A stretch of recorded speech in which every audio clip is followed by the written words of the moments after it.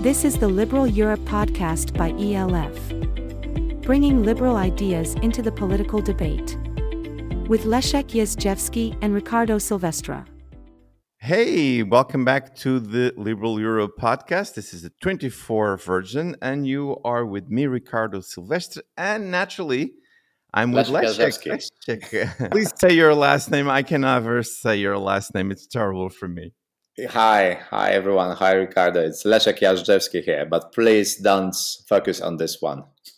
So we're back, and by the end of our conversation, we'll go a little bit into what this year will bring for our podcast. First of all, naturally, we're very, very happy that you are here with us and backed one more year of this project, which is Leszek, by the way, a very important year. We have elections for the European Parliament. We also have the US election. We'll talk about that a little more later. But before that, I really want to have your take, and I'm sure our listeners also, on what happened in Poland regarding the elections and finally a shift of power in your home country. So tell us your top line assessment of what happened and what is happening now. Right, thank you, Ricardo. Well, I do believe that those who listen to our podcast had way too much from me about Poland. Obviously, it was important last year. I do promise to scale back a little bit this year, but yes, it was a huge change because after 8 years of peace of right-wing party ruling, it came as a sort of unexpected turn of events. When with the highest turnout in the Polish history, almost 75%, the coalition of opposition parties won, and now they are ruling. There is still a peace president who is threatening to veto most of the law they want to introduce. So they have to go into the sort of grey zone if they want to amend the things that Law and Justice did in the past, especially with regard to the rule of law. So it's a bit chaotic and difficult, and the lawyers seems to be most important these days. We see an interesting turn in the way in which now it is the peace protesting on the streets, waving flags and chanting Constitution. But I do believe that after a couple of months, it might be possible that we will finally get to the stage in which Poland can also be active on international stage and not just so inward looking. So very much looking forward to that. Which had, by the way, a very good start with this new government regarding the environment, regarding Europe, regarding Poland's position on Ukraine, on Central Eastern Europe. But let me get back to, and I'm not interviewing Leszek. We talked before the podcast started.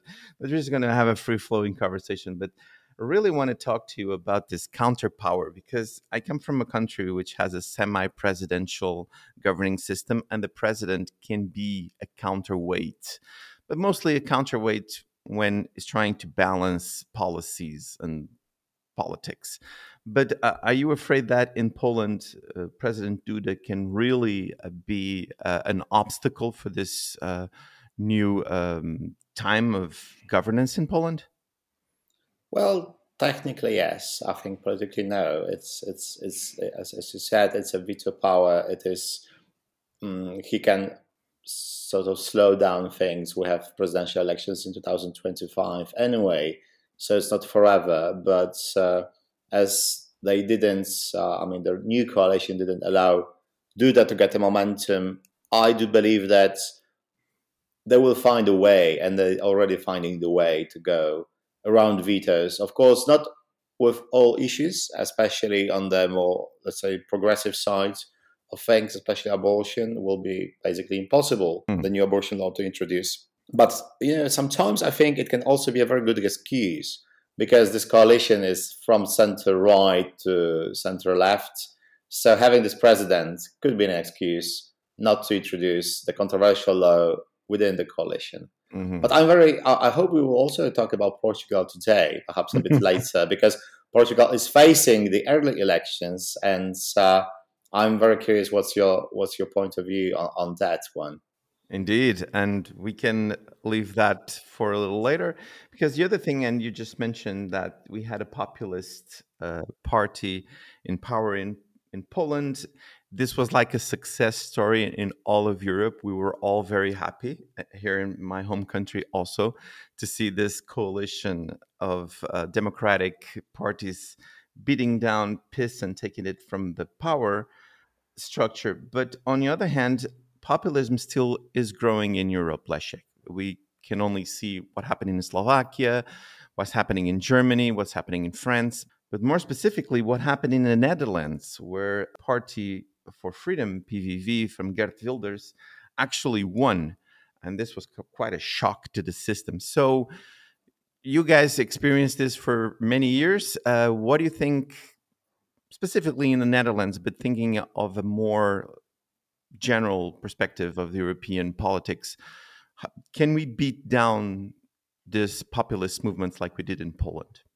Well, I can't pretend to be an expert on the Netherlands politics, but it seems to me that there is a general trend. It's not just in Netherlands. The Netherlands that just have these elections, and it seems to be a surprise. But anti-migration is, I think, the driving force of the populism in the West. Mm-hmm. In the East, I think it's more complex, but or at least there are some also other alternative issues, and it seems that the problem of migration, but also of the integration of the existing minorities of people of origin who seems, according to at least some of the right-wing populists, not to integrate in the way they expect them to integrate. It seems that voters are picking up on those, and we see this trend already in France, we see it in Netherlands. Also, we see some parties emerging, I think, in the same tune, let's say, in the Iberian Peninsula, which I think was immune before to the right-wing populist movements. But I wonder, how do you see, for example, this charismatic Geert Wilders? Do you think that it is the personality, or do you think that there are some issues that were not addressed by the mainstream parties? Or is it a failure of the previous governments? What's your point of view on the Netherlands? That's a great question, Leszek. I follow the website Political Europe very closely regarding polls. I'm this kind of a poll junkie, trying to anticipate what's come next.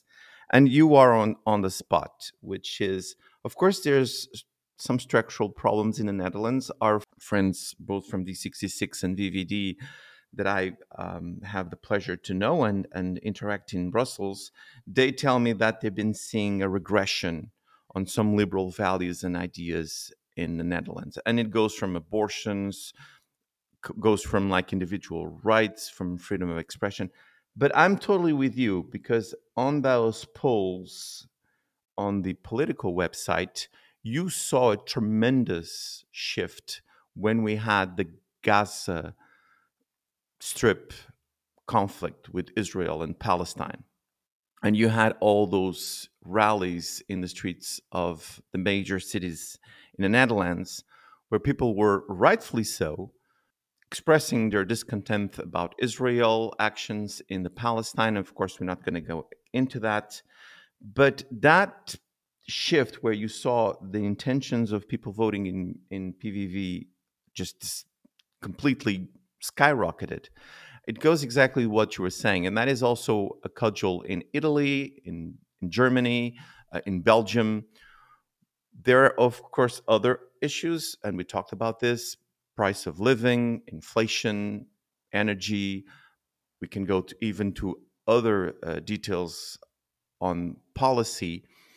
So this tendency of this extreme right wings and populists to try to convey this message that Europe should be closed to illegal migration, and who knows, maybe Leszek, following the example they see in the United States, maybe even to legal migration. But that is something that I don't think it will happen here in Europe that easily, because we need those people here. We need those people working in the European Union space. So I'm a little bit afraid. Of course, the European Union and the European Commission, they set now a new project new packages for dealing with migration. So let's see how that goes. Of course, it's going to take a long time to implement, but particularly with the European Union elections and with the growth of the extreme parties, and we're going to talk about that in a second. Let's try us liberals and us democrats and centrists and progressives to counteract that kind of slogans and that kind of narratives that the populists set. So, do you want to react to this? Well, I just totally agree, especially what you said about having a counter narrative. I do believe that we should not be just passive recipients of whatever whatever fear the right wing try to instigate in the population. At the same time, I do believe that liberals should not be the ones perceived as the people who don't want the borders, because I do believe that Yes. unfortunately voters would be very skeptical to support this sort of political stance on the borders and migration. But I would like to move on, because we promised, and I also would insist on turning to Portugal, which will have elections very soon, because in March 2024, so well before the European elections. Hmm. And there is we mentioned the populist right, even in Portugal, the party Chega.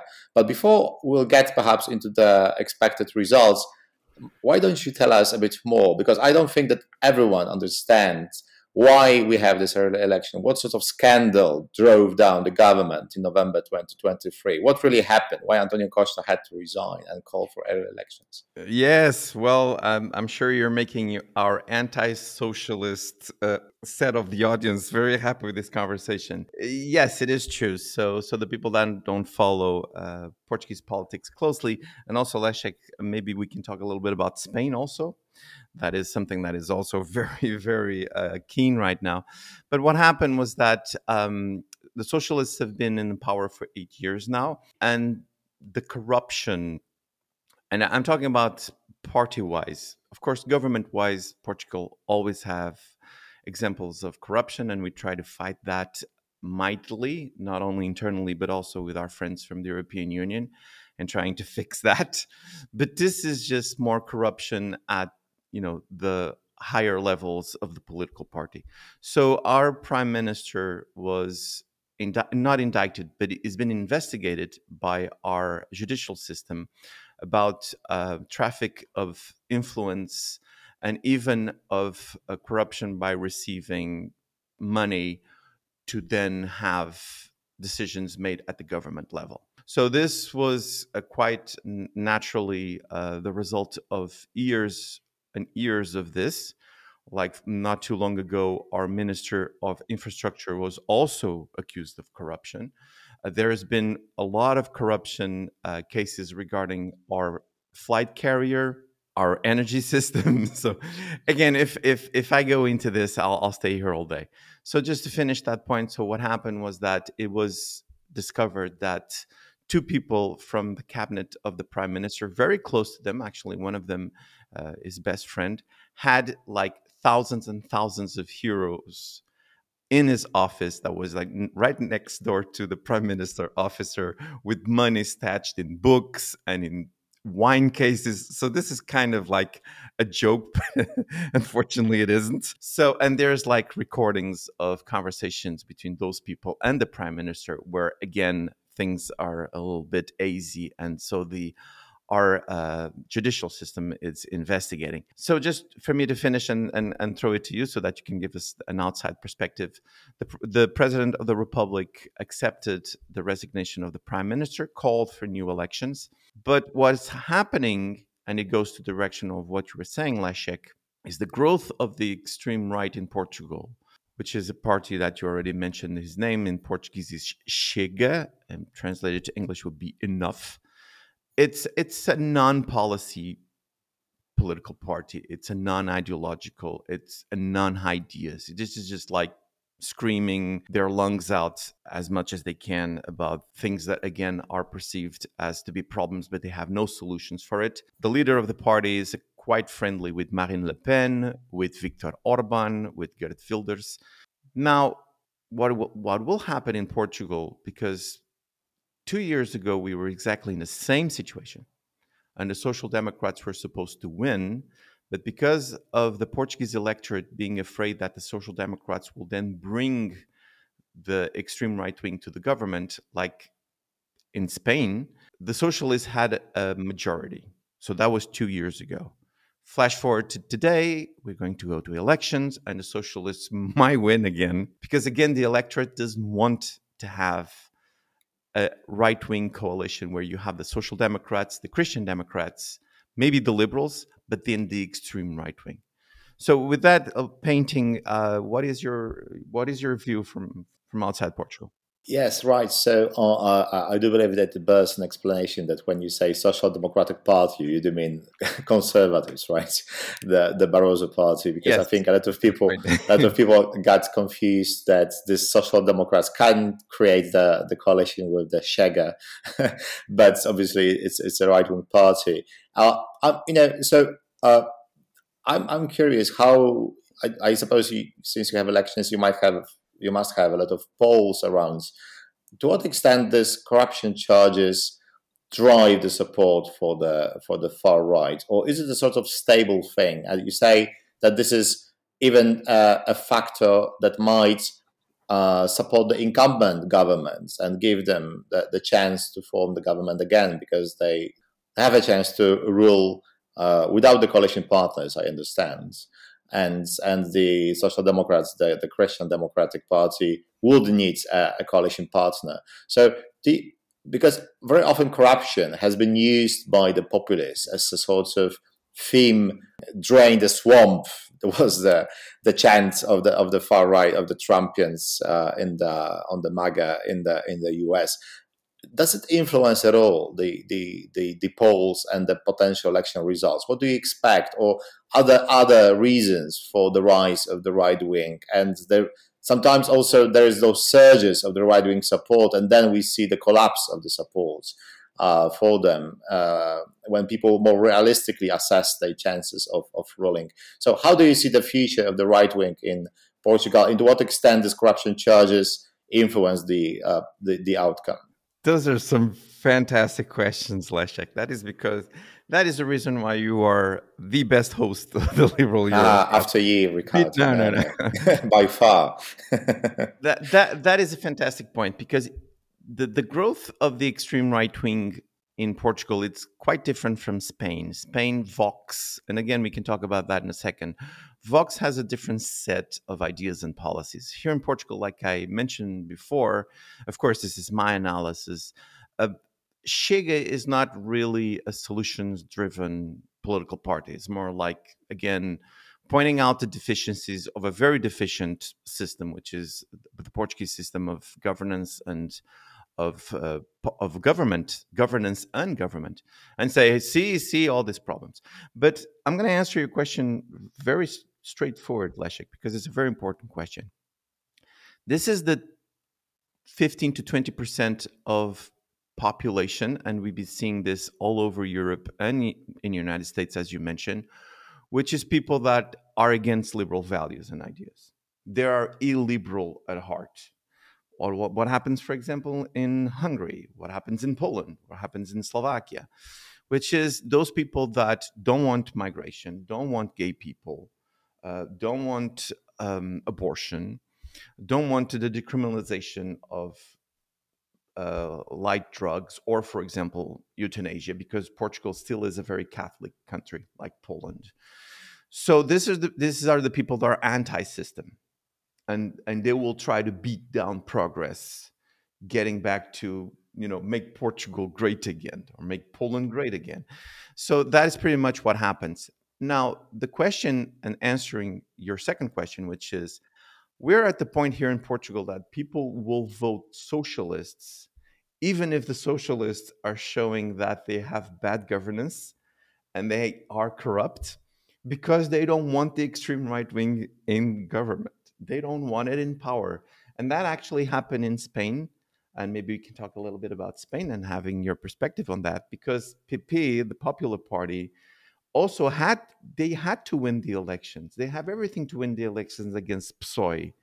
And still, when they won the election, they didn't had enough votes to constitute government, and the rest is history. Now PSOE has this very weird coalition to be in government. So what may happen, and just maybe to finish Portugal, what may happen in Portugal is that the socialists win again, or even if the social democrats win, they will not have enough votes to create a government if they don't bring the extreme right wing to the coalition.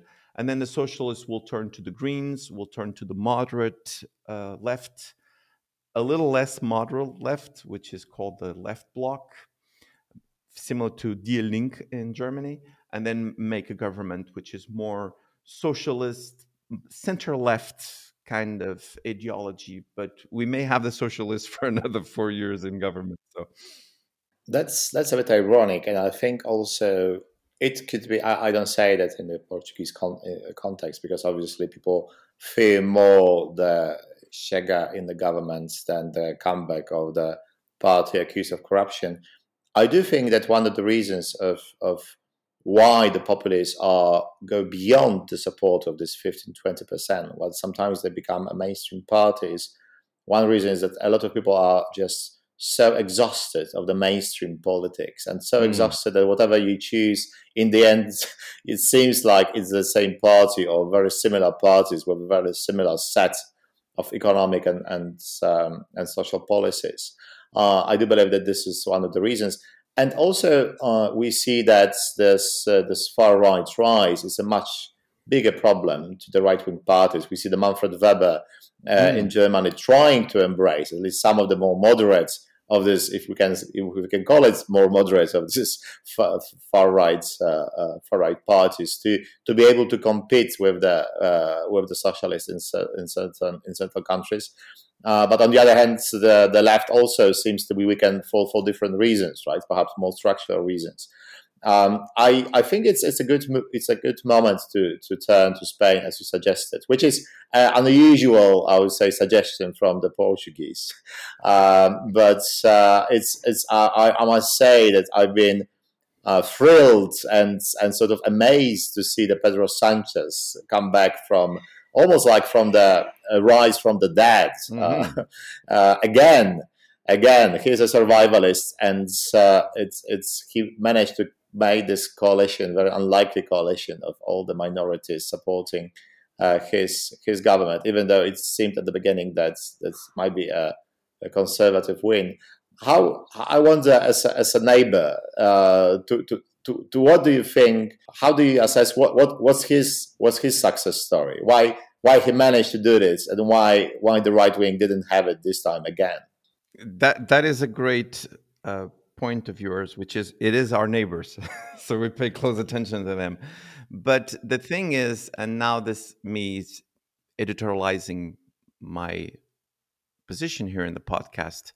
We're just having a conversation. I'm not, making a political statement. But Spain right now is also, for all Europe, an example of how extreme can you get when you try to have power on the other side of the spectrum, which is to have independentist political parties, extreme left political parties. So those coalitions also are very fragile, and it can even be very toxic. So Pedro Sanchez, when he had to include everyone from the Basque separatists to the parties in the north of Spain, to as I said, the extreme right left wing. So I don't know, and this goes to your point, which you were saying, that people are tired with the system, but to develop new systems and having kind of experimentation, just because people don't want to vote in the parties that are in the center, it worries me also. On the other hand, we can have, again, the Dutch example, where now it's going to be quite impossible to make a government coalition because no one wants to have a government with Geert Wilders.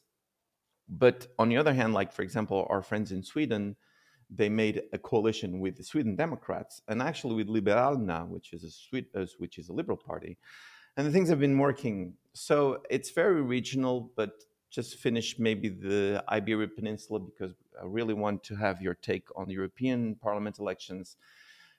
This experimentation makes me nervous.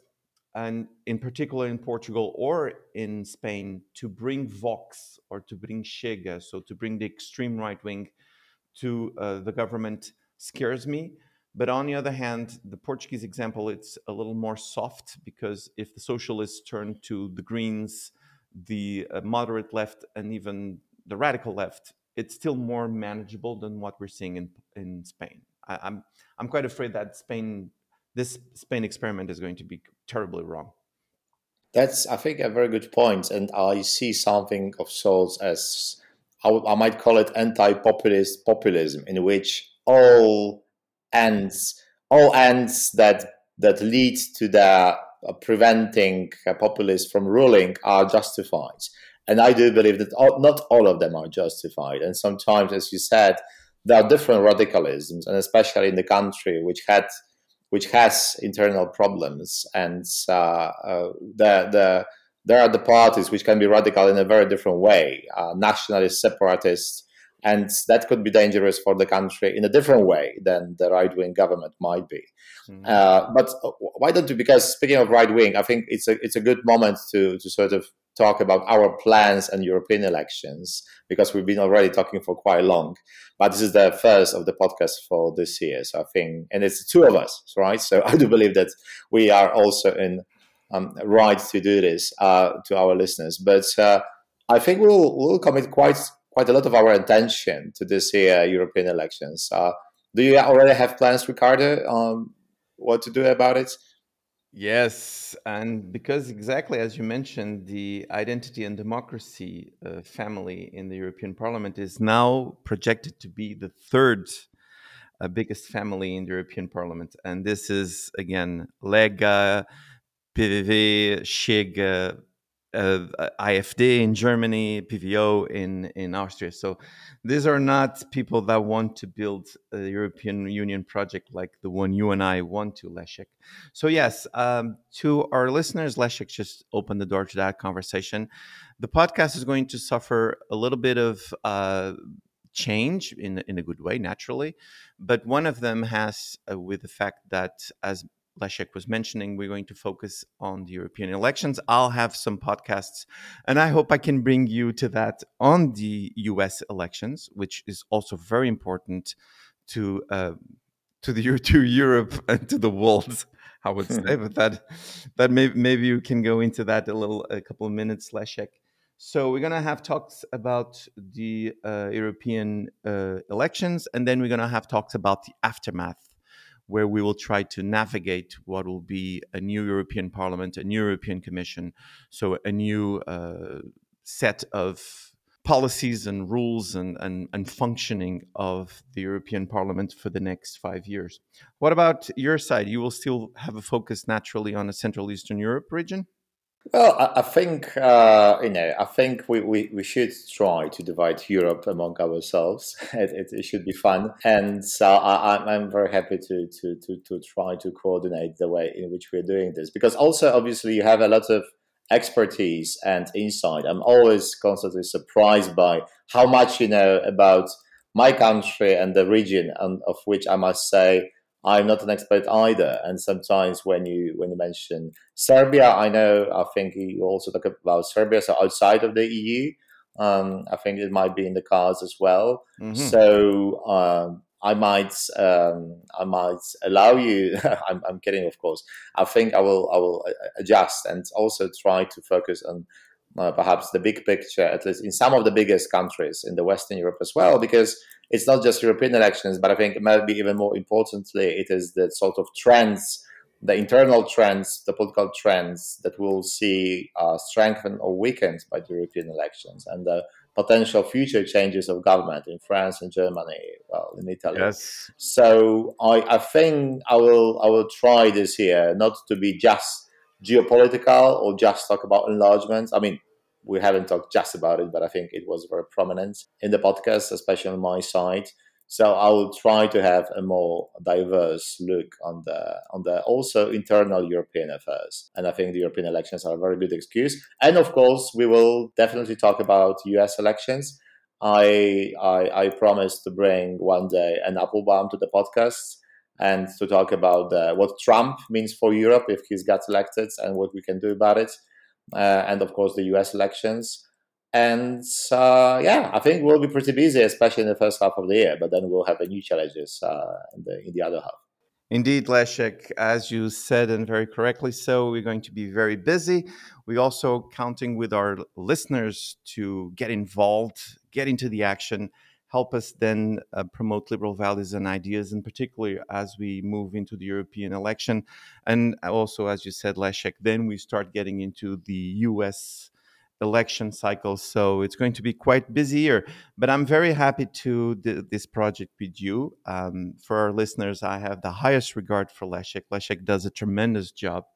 And I'm looking forward to see you also in person in Łódź for the Freedom Games, which is a must attend. That's exactly what I wanted to say, because the beginning of the year should be the time of commitments, right? And and one of the things we will do this year, and I can invite you already. We're going to finally do the live podcast at the Freedom Games. It is October 18th to 20th, so there's plenty of time to reserve your cheap flights to Łódź, or if you can go by train, it's relatively easy to get there to the Freedom Games. We'll talk about it more, but this year we're definitely going to do at least one live podcast show, and you'll be delighted. I saw Ricardo's ideas, and I can't wait to put them into action. But before that, we are very much looking forward to your feedback, because as Ricardo mentioned, we'll be doing a lot of changes in the podcast. So these changes are for you to enjoy it and listen until the very end. And if you manage to stay with us as long, I just want to wish you a very, very happy 2024. And I'm very much looking forward to our cooperation, Ricardo, because it's so much fun, especially when you are... it's very rare that both of us are in the podcast. We should do it more often, I think. But thank you so much, all of you. And please tune in next week and follow the podcast. Thank you. Bye. Thank you. To be continued. You were listening to the Liberal Europe podcast by the European Liberal Forum. This podcast was co-financed by the European Parliament.